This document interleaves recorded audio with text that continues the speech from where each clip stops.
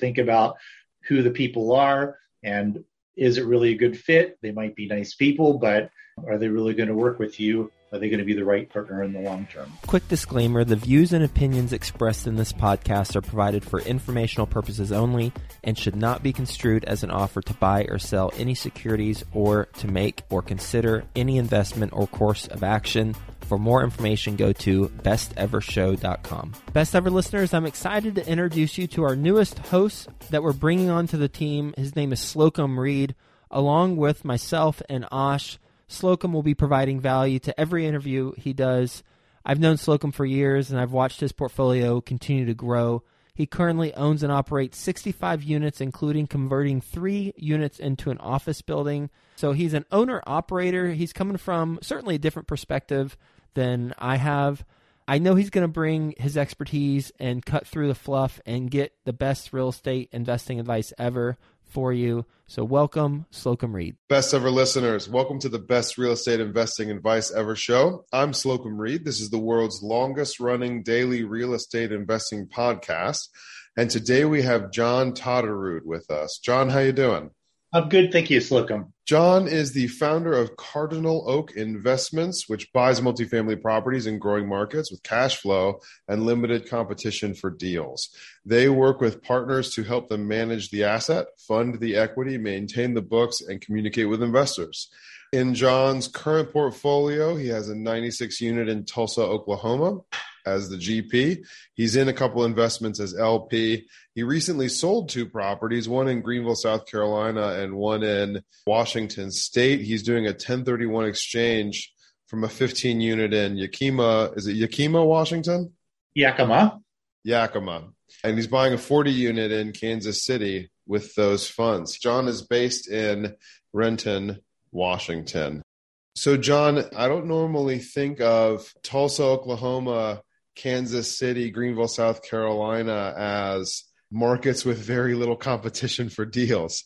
Have you found that the properties that you're offering on, there are not a lot of other bidders? Well, there's a couple different aspects to that.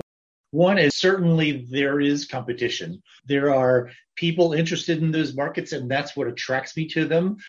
They are not the high growth rocket ship markets like Dallas and Phoenix and Atlanta, Florida markets, those places. There are definitely competitors. I look for properties and look for broker relationships where my competition is not so high, where maybe I'm one of the first people that they call. It takes time to get there, but these markets are like that. A lot of other markets can be as well. The South Carolina markets, there's a lot of interest in Greenville, and I was super interested in the city of Greenville. This is actually about 45 minutes outside of Greenville, and a couple brokers mentioned that this is a growing area, and then saw this property come up, and it benefits from the growth of Greenville, but it's a little bit different of a market. The city of Anderson, definitely a growing market, but a little more rural. And for the other markets, Oklahoma City and Tulsa, they're awesome markets. A lot of people don't like them. They will talk down the markets because they're not, again, the high growth markets.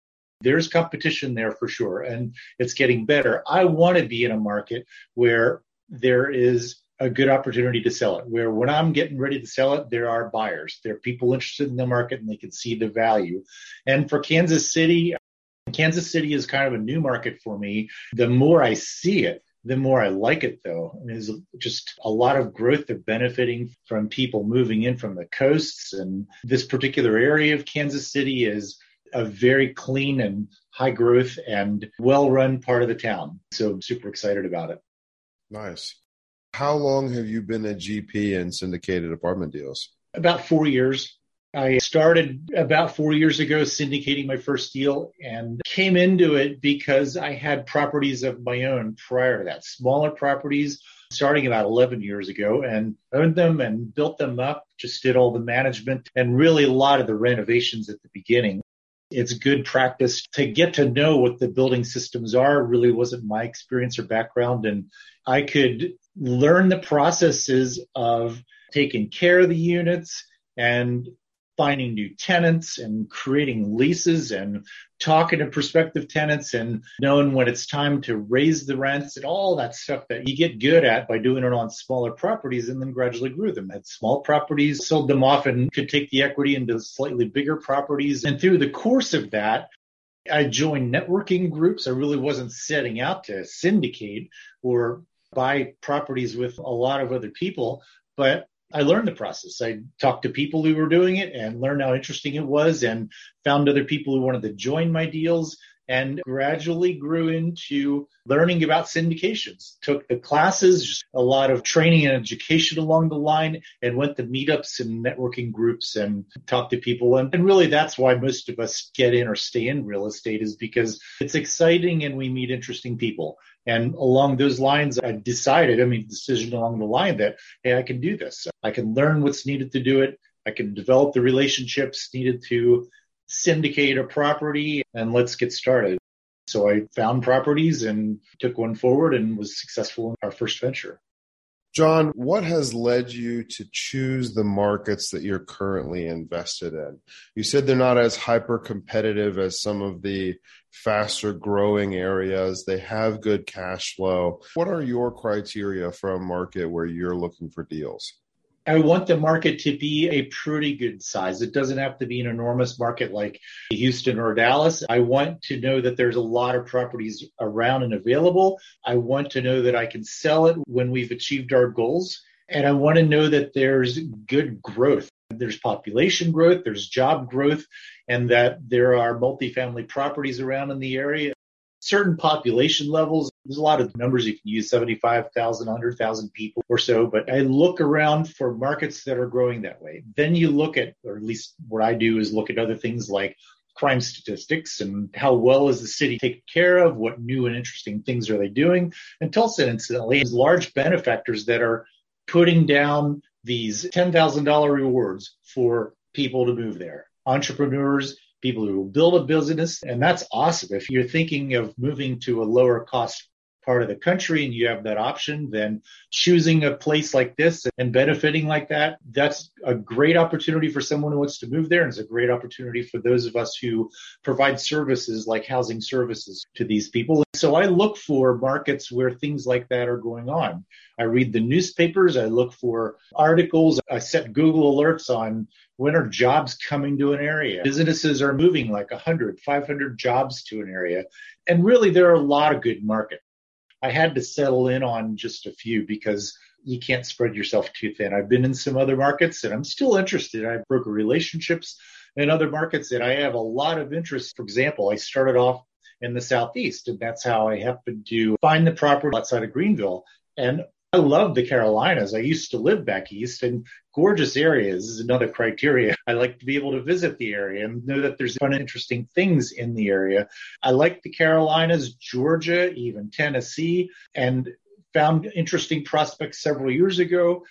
For my work, at least, it became more competitive. I became interested in properties and talked to the brokers and put in offers. And there were maybe 20 offers on properties, and it was just difficult. I couldn't come close to cash flowing properties at the prices that they were paying. And so I had to make a decision, and I moved off into these sort of the southern Midwest markets from Arkansas, Missouri, Kansas, Oklahoma, even Kentucky. Those are good areas. They have good markets in them, and that's mostly the areas that I focus in. We'll get back to the show in a few minutes, but first, some sponsors I'm confident you'll get some value in learning more about. I'd like to introduce you to my good friends over at PassiveInvesting.com, a private equity real estate firm based out of the Carolinas. PassiveInvesting.com makes it easy for you to start investing in real estate. They focus on acquiring institutional quality apartments and self-storage facilities with private accredited investor funds. They also have a real estate debt fund that offers hard money loans to local fix and flippers across the U.S., which currently has a 0% default rate. With a portfolio of over $700 million in assets and controlling over $250 million in equity, they know how to secure the best deals and how to avoid the red flags. If you are interested in learning more, please reach out directly to PassiveInvesting.com and request the free Passive Investor Guide that outlines the 7 red flags for passive apartment and self-storage investing. Visit PassiveInvesting.com/red flags to download that PDF now. That's PassiveInvesting.com/red flags. Mark your calendars for the Best Ever Conference, February 24th through 26th, back in person at the Gaylord Rockies Convention Center. Join the experienced community and phenomenal speakers for a weekend of learning the best commercial real estate strategies. building relationships, and quite frankly, having a lot of fun. As a bonus, once you purchase your ticket, you are put into a mini mastermind group to start making connections with other commercial real estate investors immediately. You can get 15% off right now with the code BEC15 at besteverconference.com. That's the code BEC15 for 15% off at besteverconference.com. It sounds like you partner with other GPs to help them take down deals and operate their business plans. Am I reading into that correctly? Yeah. Gotcha. How do those partnerships tend to take shape? I like to get to know them. I meet them initially at a lot of different conferences, and I'll meet them locally at meetups and various events. I have opportunities to meet people and get to know them, and they get to know me.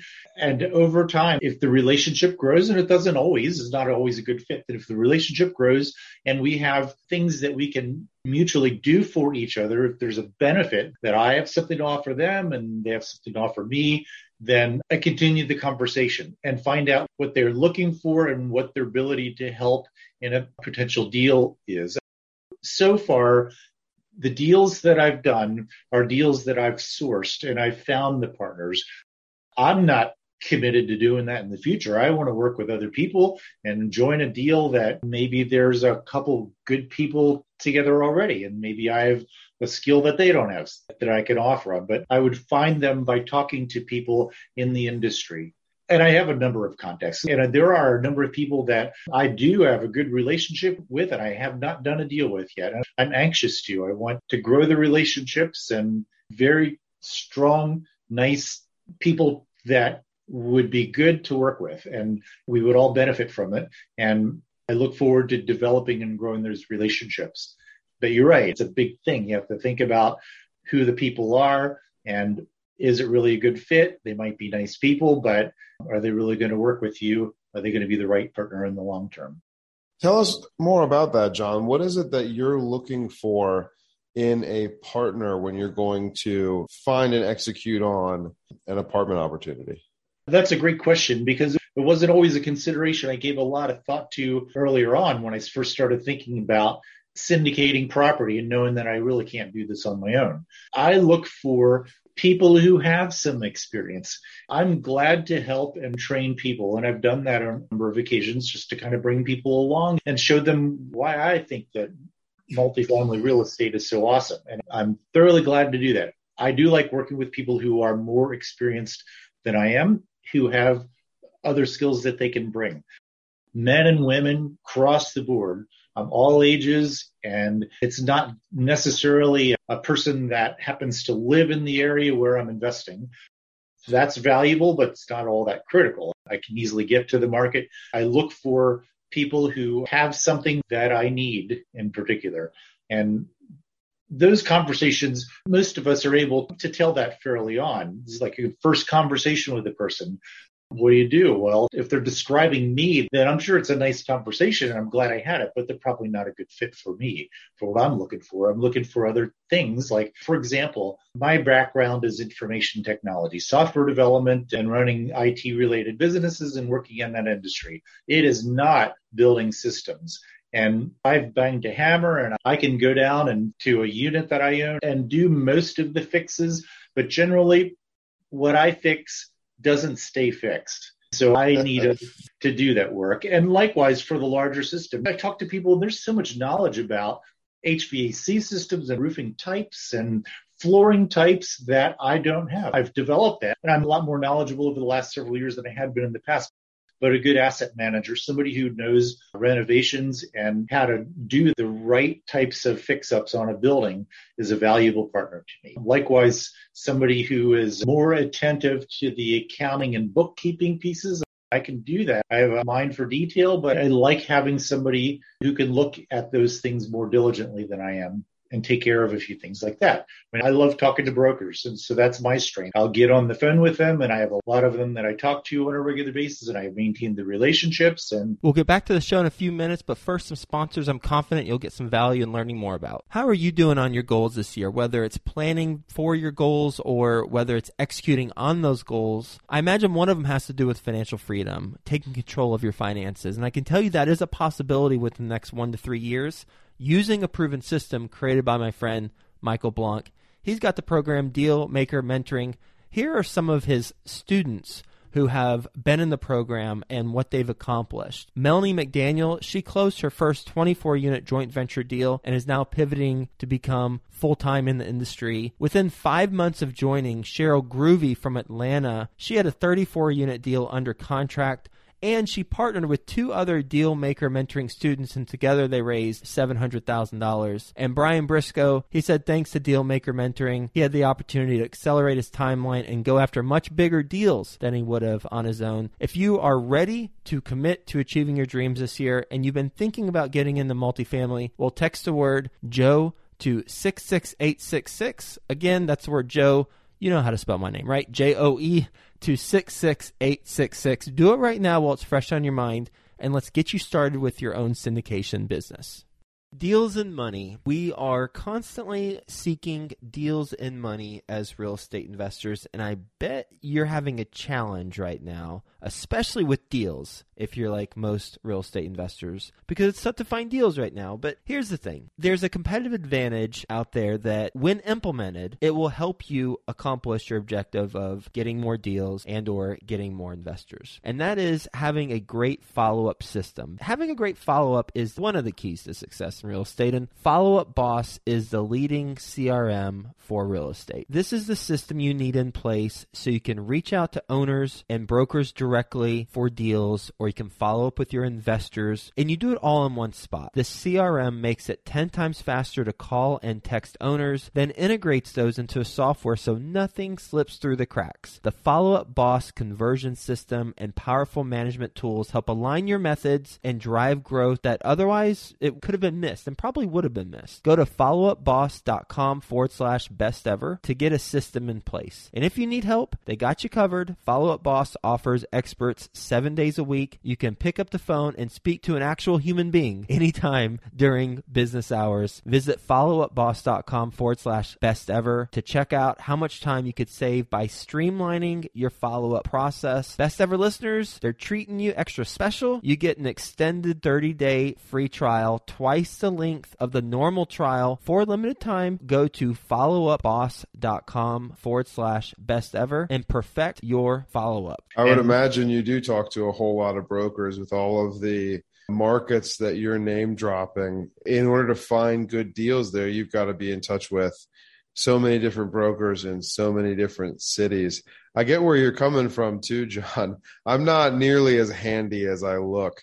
For those of you who are listening to this on the podcast, yes, I look like I would be handy. I'm great for demo. You need to take a wall out and haul the pieces away. I got you. But yeah, it's a blessing actually as an owner operator to not be handy, because it frees up my time. I have to find somebody else to do that stuff, and so I don't get stuck in it.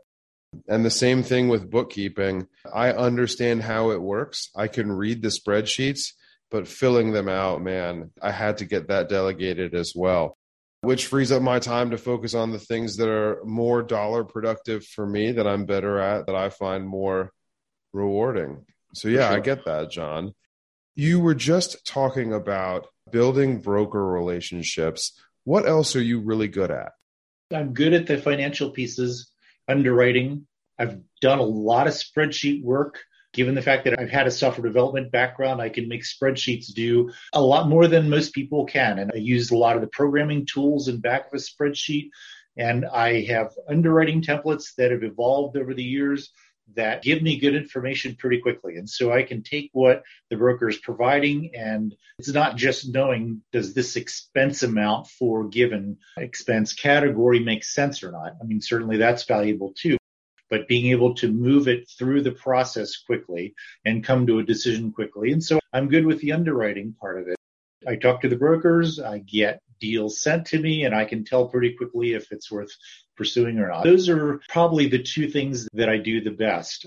Staying with the deal long term is something I'm passionate about also, and staying on the calls with the property manager and being sure that our goals are being met and that they understand what we're saying. Those are things that I'm totally obsessed with, is making sure that we are on track, that whatever business goals we had. And so staying with it, even if I'm not saying, here's how we should renovate this unit coming up, or if we have some folks who are good at the lender relationships, like, for example, one of our loans is a bridge loan, and we have draws that we take for renovations and keeping track of that. One of our partners on a deal is awesome at doing that. So I'm thoroughly glad that we've got those skills in the team, and I can track it and ask questions and understand things, but I'm glad that we've got somebody really doing that piece of it.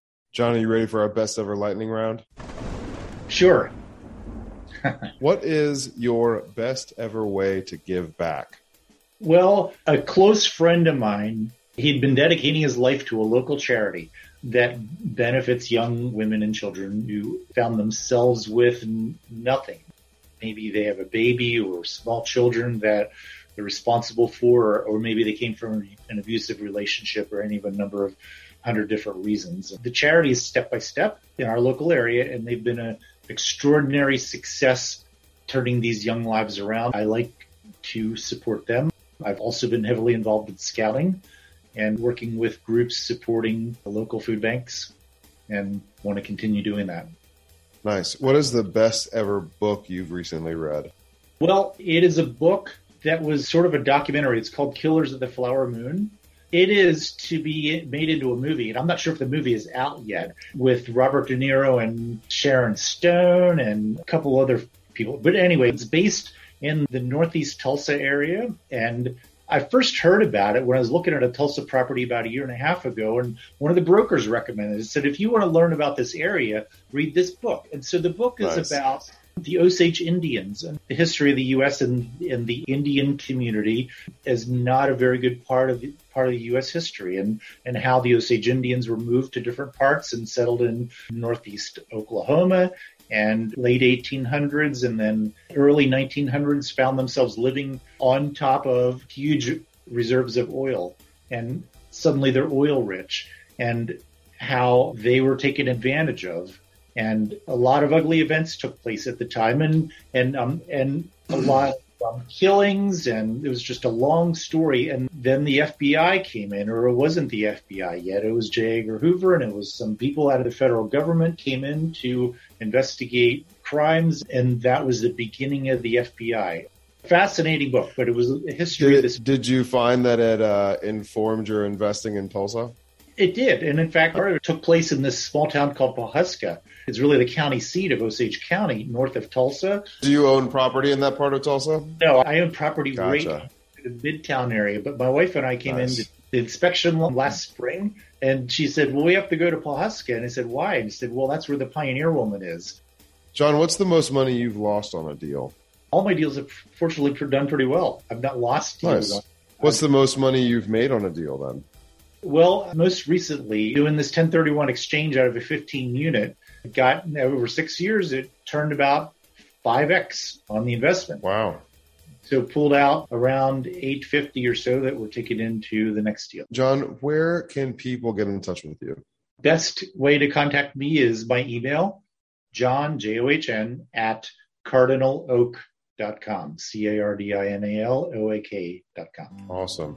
Well, John, thank you for sharing with our best ever listeners. And best ever listeners, thank you for tuning in. If you enjoyed this episode, please be sure to leave us a 5-star review and share it with someone you think could benefit from the best real estate investing advice ever. Don't forget to follow and subscribe to our podcast so you don't miss anything. Thank you, and have a best ever day.